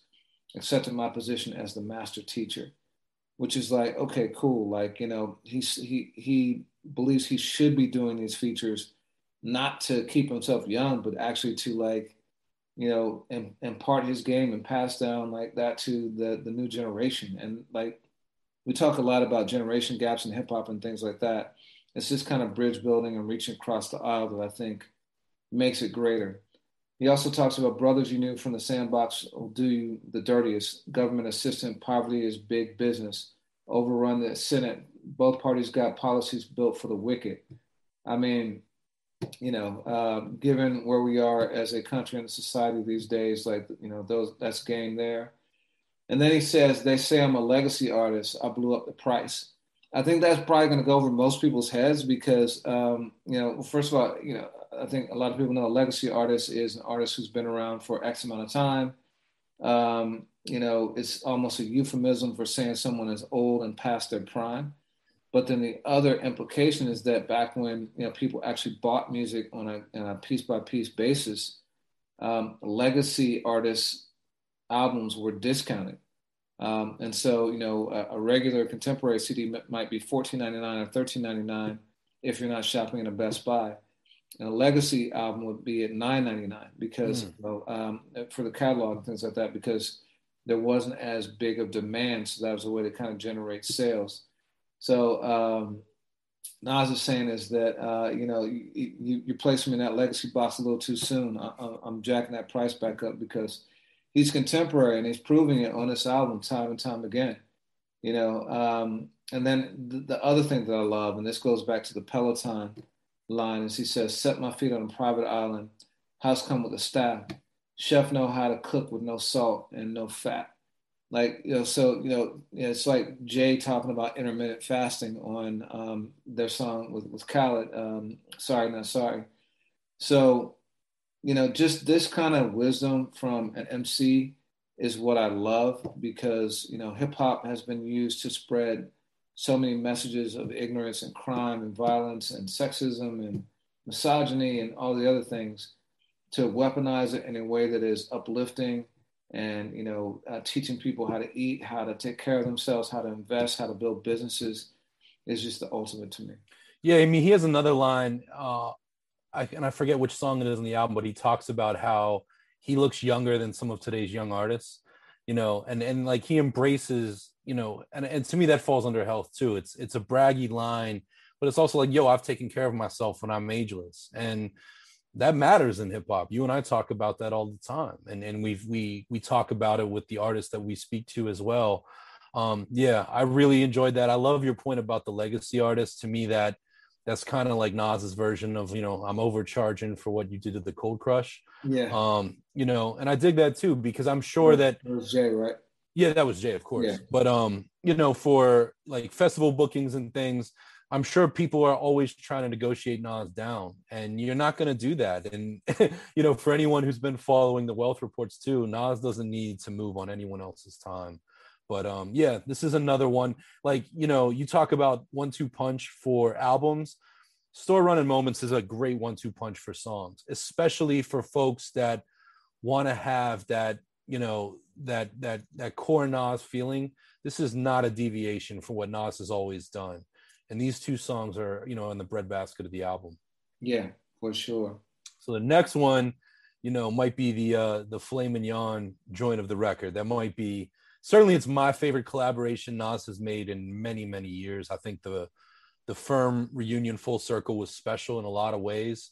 And we talked about that. And, I'm happy for every one of the fellas and, of course, Foxy Brown. But to watch Nas and Lauryn Hill, 25 years after If I Ruled the World, come back together. Let me ask you, even before we talk about the song, on paper, when we found out about the track listing on Tuesday, what did you expect of this? So on paper, I thought, okay, dope. Like, Nas and Lauryn are back together.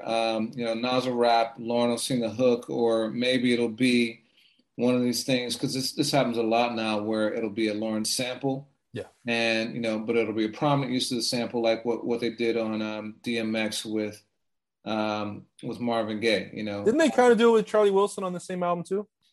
Yeah, they did that on Charlie Wilson too. And so I'm thinking, cool, it'll be another one of those. And, having heard Lauryn sing, always looking forward to hearing her voice. Tone is great. So yeah, but I was looking forward to the Eminem feature, and so then when I started listening to it, it was weird to me because there's a female like vocal, like a sound there. And I was like, okay, is that Lauryn? Like, how come, like, if so, then like I feel really cheated because this is not a very prominent usage of Lauryn. This is, and Nas raps 2 verses, and I'm like, damn, okay, and then it happened.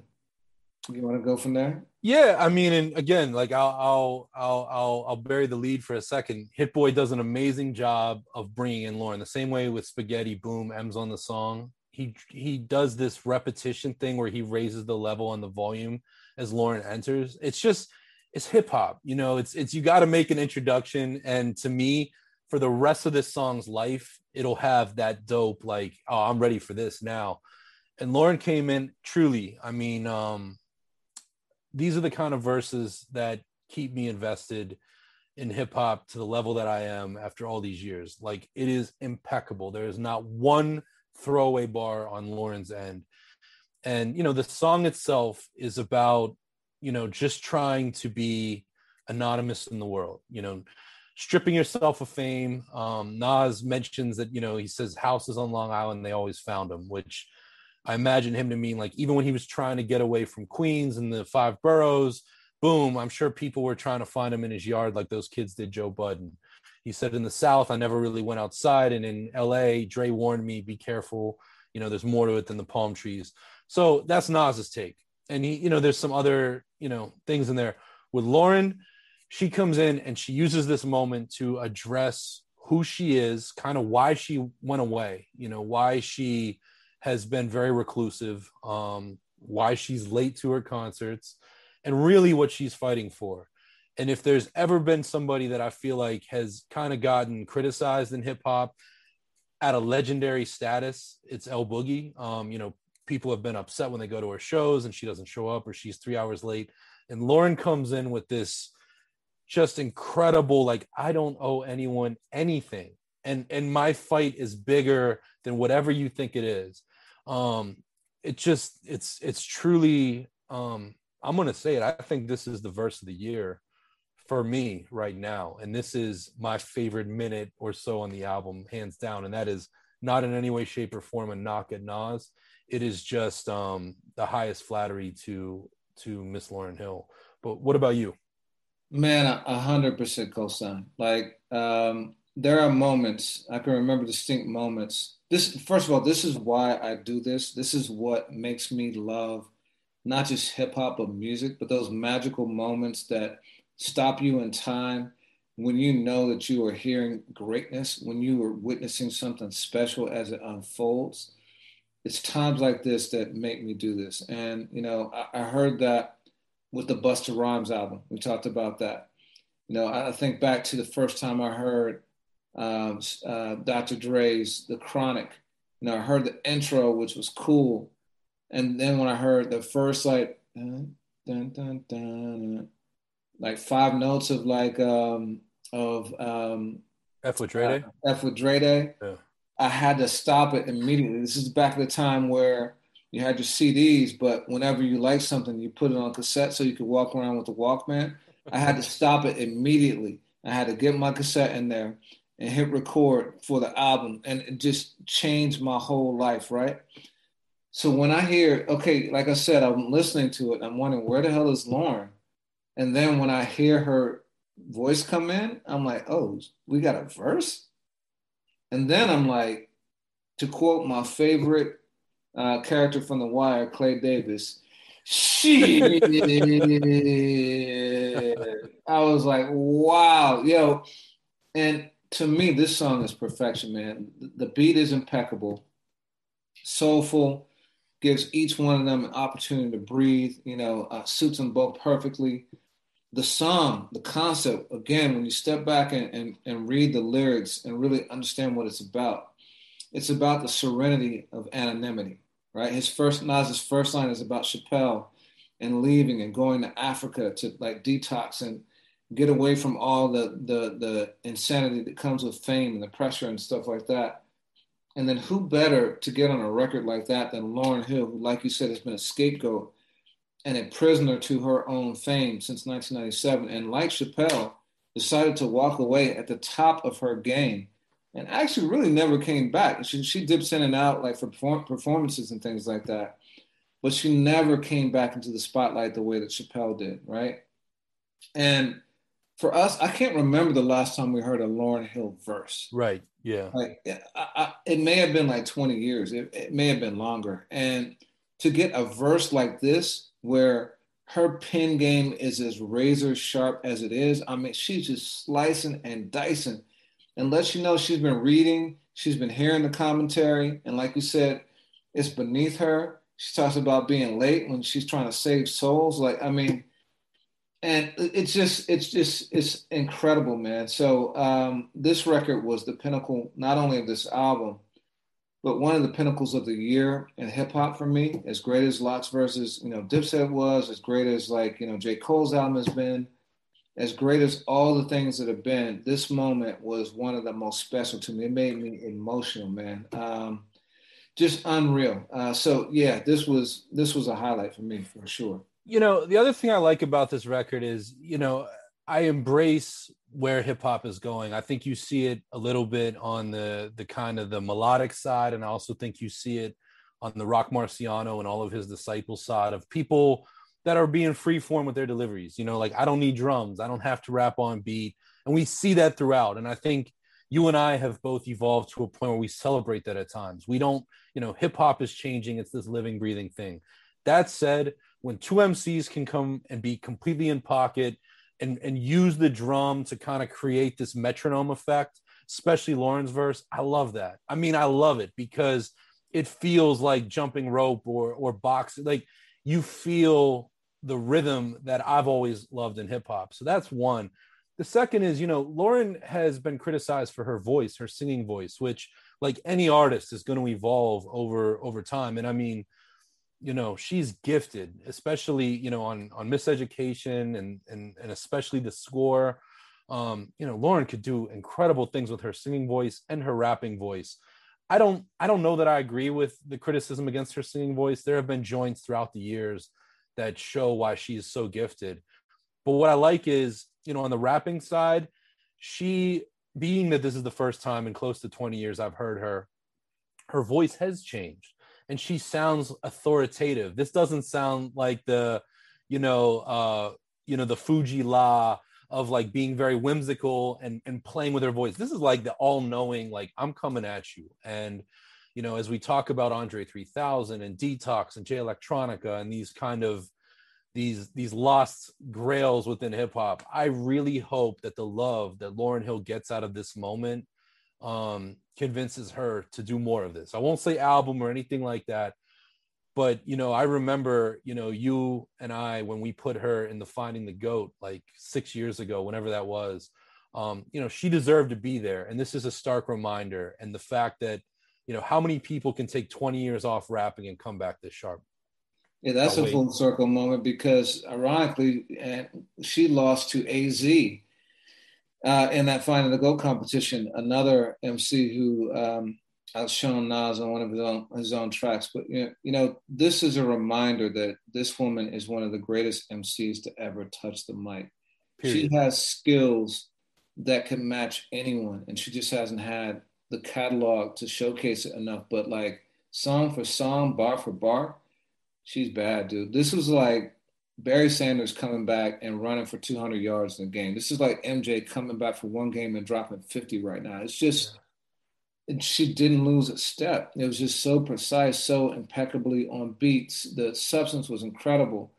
The rhymes were just impeccable. She just, it was masterful. Not one throwaway bar. And even, I'm going to tell you something, the bar of Nas's that I might have hated most on the album, and it's changed. I mean, for Friday and Saturday, I hated it, is on this song where Nas goes, this song is kind of esoteric.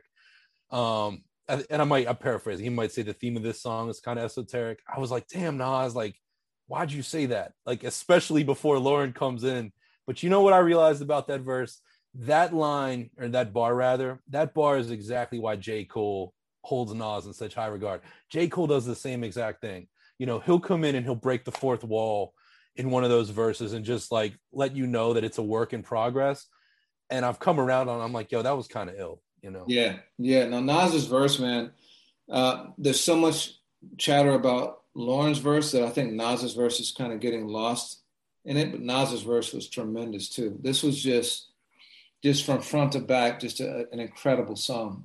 Really, really dope song. Definitely going to be in contender for Song of the Year for me. Word. Yeah, I mean, I would love it to see, you mentioned the Grammys earlier. I would love to watch meaningful songs of this stature get consideration for Rap Song of the Year. And this is something special. Lauryn didn't sing on it, or I would be like, she get the collaboration one. But anyway, you were going to say something? Can you imagine seeing this performed live by the two of them, man? I mean, wow, that would be incredible. Wow. Yeah, that would be wild. So we mentioned Charlie Wilson a minute ago. No Phony Love, which is, Nas has historically always had, at least on his post Y2K albums, or I Am had one. I'm trying to think if It Was Written had one, but there's always been some, relationship records. And this is one. This is another Jansport J co-production.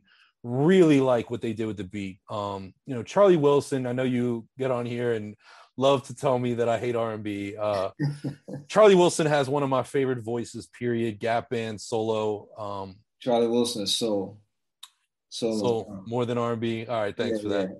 Yeah. Uncle Reggie schooling me on Uncle Charlie. But this song I actually really liked, and it comes in after this heavy duty moment, and I feel like, how else are you going to shift it but to come in with this? This is one of the songs that is probably in my top 10% of the album, which you might not expect. But what do you think of it? Yeah, again, like it's weird because Charlie Wilson is one of my favorite singers. I love the Gap Band, like his solo stuff. I love features, like stuff he's done with Snoop has been great, But for whatever reason, the Charlie and Nas formula doesn't work for me. I wasn't a big fan of Car Number 85. I know that was a favorite of yours on King's Disease 1. And this one too. This is one that sounds kind of like a sample in the beginning. But yeah, just didn't do much for me. I do like the substance of the song though, like Nas breaking down the breakdown of a relationship.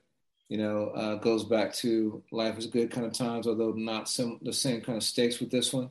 Yeah. But again, just Nas showcasing how insightful his pen is and how strong the story game is. I mean, he had that song on King's Disease 1, the Anderson .Paak joint, which I assumed to be covering his relationship with Nicki Minaj, which was short-lived, at least according to the tabloids.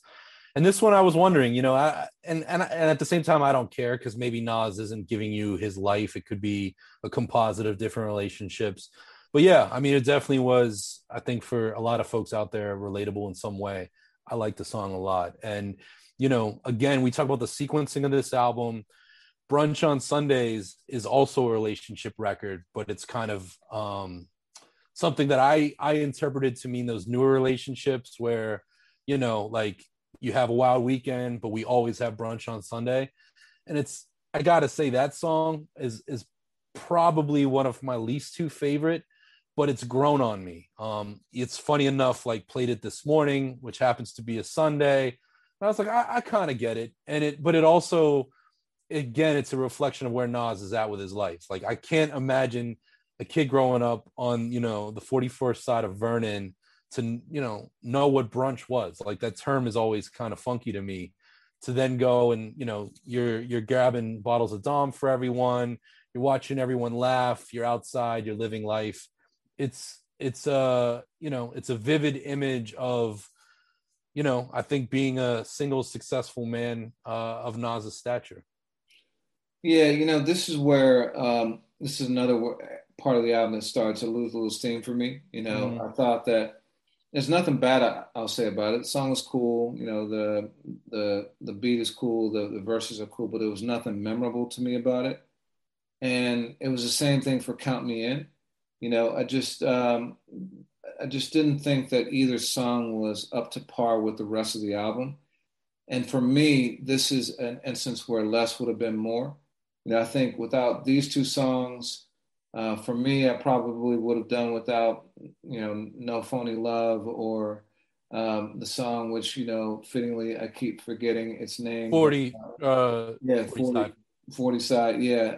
Those are all songs that are forgettable to me. Yeah. None of them were offensive to me. There was no song on here that I thought was just hot garbage. There's no song I'm skipping every time I play it. Well, I mean, these are songs though that, like, if I were creating my own version of the album, I would just omit them. But again, I don't find them offensive. I just think that they took away because in a time where attention spans are shorter and like 45 minutes or so is like kind of a perfect album. And then you think about Illmatic, it was 11 songs, like 37 minutes, something like that. Yeah, 41 minutes, 10 songs, I think, right? Yeah, that is, I think, pretty standard for classic albums, is that there is no filler. Busta's actually shockingly, like, it just is even a greater feat because Extinction Level Event 2 is so long. Yeah. But it's just got so many bangers and so many beats and, like, progressions and things like that. It's a testament to the album. This one, though, I think would have been stronger without those songs. It's funny too. Like I looked on Spotify and there's a huge drop off after No Fake Love. Like people are riding through this album and then, and I wonder too if No Fake Love is because they finished the Lauren verse and go into the next or not, or there's just, but I think you're right. I think if there's a third or a fourth act, I mean, it's a weaker point, and we'll talk about a good kind of denouement at the end, but I get you on that. And I completely agree with you on Count Me In too. I didn't have a lot to say about that song. Yeah. Well, so Composure, though, is where the album picks back up for me. And it's a nice surprise because I thought, as probably most people who were tailing off did, that the album was going to be kind of wrapped up after the Lauren song. But this is a song where Hit Boy steps from behind the boards into the booth and showcases that he's a really great MC again. And he had done this on Judas and the Black Messiah in a way that surprised me. A couple of songs, one of the songs I put in the playlist is just his song by himself, despite the fact that that album is so star-studded with truly established MCs. And this dude, man, he's showing that he's a real legitimate double threat MC producer. His output, the substance is great too. It says focus on the output, not the outcome. And the sample is great. Another one that he picked really that would work for him and for Nas. Nas is great here too.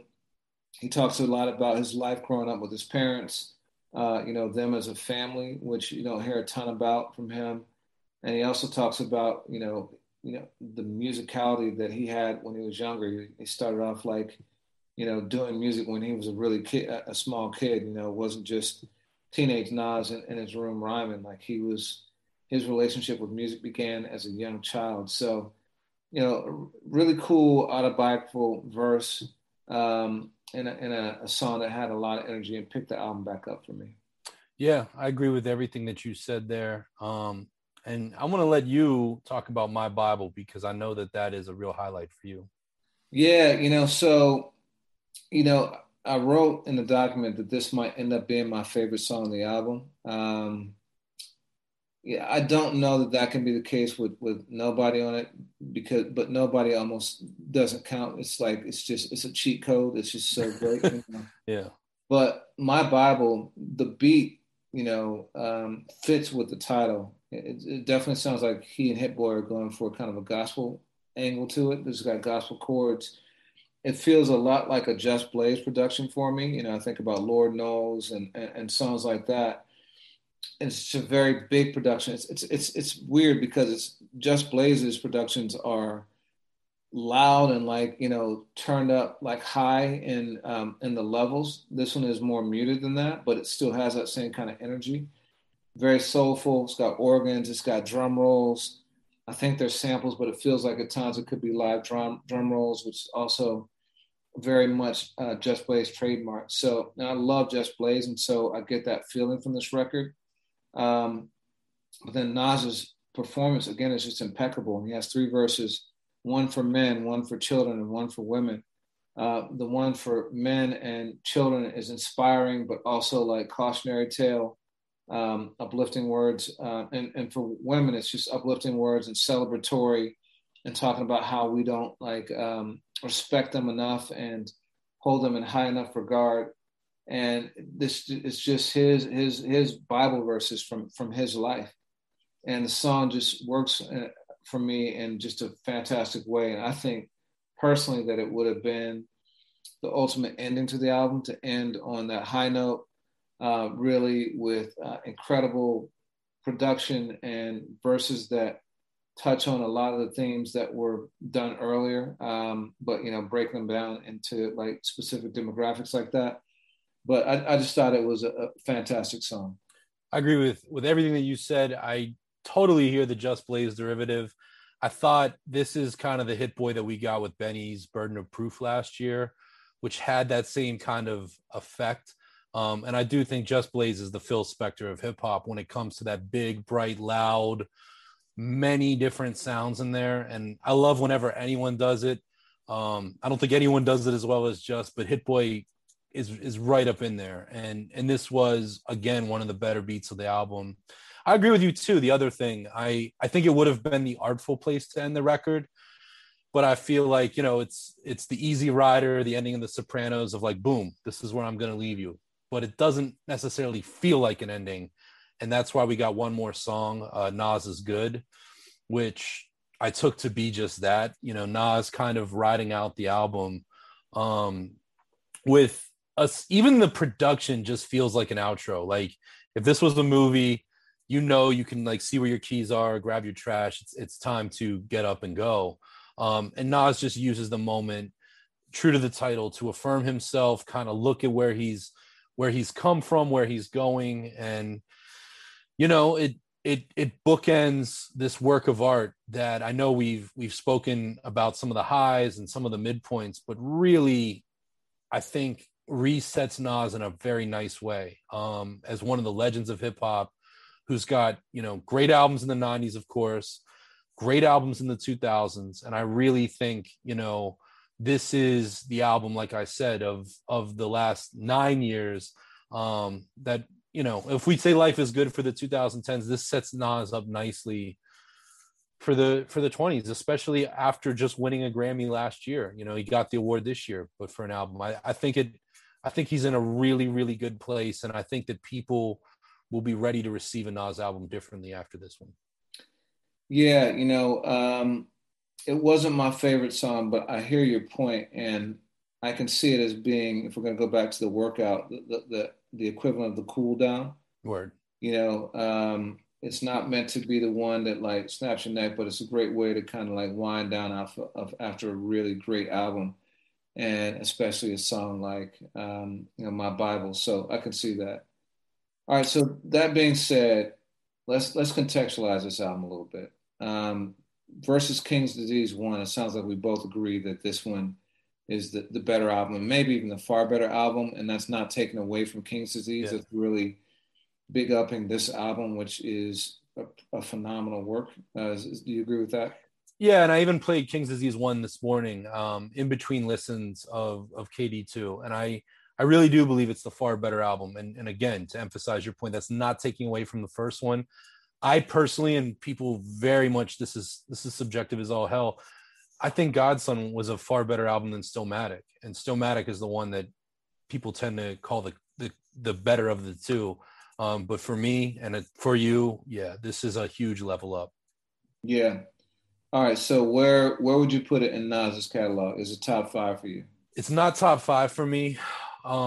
It's somewhere between 6 or 7, and I feel like I said something similar about a year ago, but I really like to contextualize it that way. I don't even know that this is the kind of album that's swinging for the fences that way.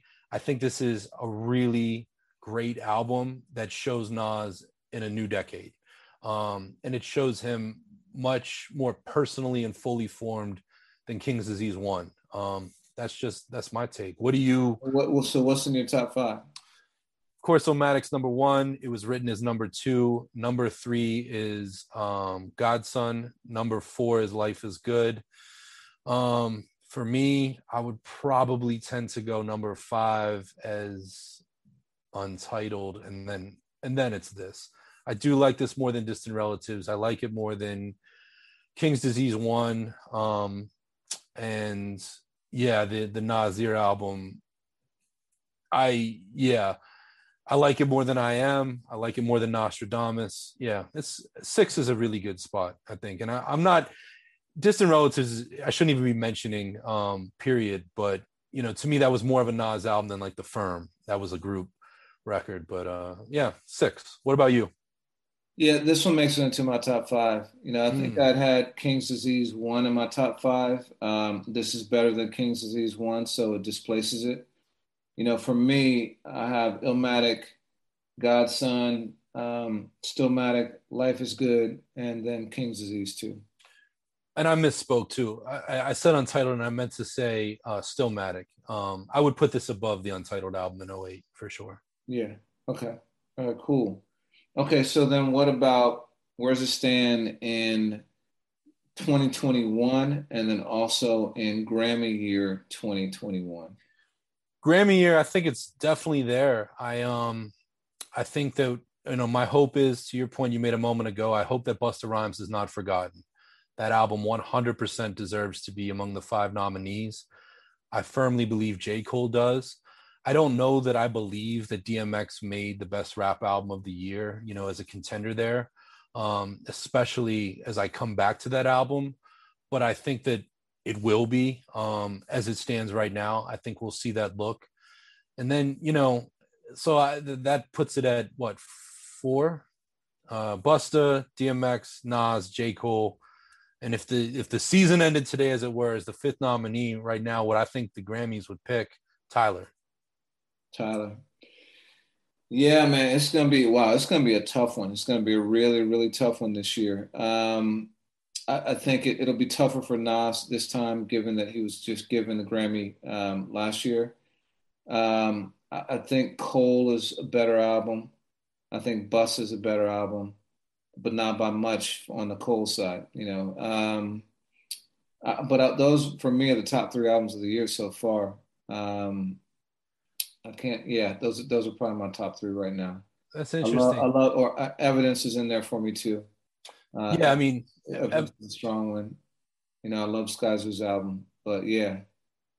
Eva's there too. I think this is definitely in my top 5 of the albums. Just me personally, Ev for sure, J. Cole. I would still likely include Benny, Plugs I Met too. And then, yeah, Sky and Tyler, I'm back and forth with right there. Yeah. Really, really enjoying that Tyler album with Time, and Skyzoo just made a really crisp type body of work. So yeah. So it's turned into a great year for hip hop, man. But we got more on the way. We got Kanye coming out with Donda at some point this year. Very possibly got Kendrick. We got Travis Scott possibly coming out. We got Drake coming. There's a lot coming. Yeah, man, it is. Well, I mean, it's been. We didn't really talk about new music last week. I don't know. Is there any new music highlights worth bringing up on your end? Listen to Pink Seafood today. And like that album. Added a song or 2 to the playlist. I think that artist is one to that slides on a lot of radars. But has been making pretty great music for the last couple of years or so. So that's something I listened to, and I saw there's a new Rome Streets out, but I haven't listened to that yet. How about you? Yeah, I played the Rome Streets, really liking it. It's a collaboration with Future Wave called The Razor's Edge. And Rome, I worked on my top 15 list over the weekend now with Nas, and his joint with DJ Muggs from Cypress Hill, Death and the Magician, I think it's called, just up there, and one that I feel like may have belonged on our mid-year list.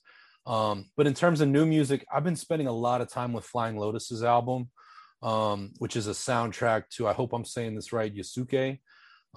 It's like 26 1 to 2 minute songs, a lot of instrumentals, but also Denzel Curry's on there. I've always been a fan of Fly Low, but I've really been enjoying this. And then also, we just talked about Benny. Benny has another Black Soprano Family project coming out, and Rick Hyde is, one of the stars of Benny's team, MC and producer out of Buffalo. So Rick Hyde, Benny, and G Herbo, of all people, made a joint called Alone that I've been playing this week. And there's an album coming out on the 20th of the month with a crazy list of producers: Derringer, Alchemist, DJ Shay, R.I.P., Harry Fraud, Sha Money XL. I'm really excited for that. I've watched Rick Hyde on a few of those freestyles, just body it. And I think Benny has, it's like a pyramid. Benny's got his team, and it's great to see. And the other artist that I've been playing a lot is G Perico out of South Central, and he put out a joint called LA Summer, which is just, you talk about car music, really been feeling that too. That's dope. One other album I've been listening to is Tanya Morgan. They have an album coming out on the 13th called Don and Vaughn. Really dope album. Great to see these brothers back. I think people are going to dig it. I know you will. So yeah, man. Well, with that being said, what's your song of the week? Yo, I'm going to keep giving King's Disease 2 its flowers. I'm going to go with Pressure. That song just hit me in the ribs, and I have a feeling I know what yours is. Yeah, it's actually Nobody. I can't. That song is just unreal to me. Just unreal. So Love that. Love my Bible, but I'll give it to nobody this week and maybe my Bible next week. We'll see. Boom. There it is. Yo, man. Well, shout out to Nas. And thanks to everyone that's been tuning in. We've gotten a lot of new listeners and viewers over the last few weeks. And I can't tell you what that means to me. Yeah, man. Same here. Same here. And like I said, if you don't want to watch Jake and me, you can always listen to us on Spotify or Apple Music or iHeart or, wherever podcasts are found. But definitely appreciate anyone who's made it this far and anyone who tuned in for just a couple minutes or whatever it may be. So, yeah. All right, man. Until we do it again. Yeah. Peace, man. All right, man. Peace. Bye.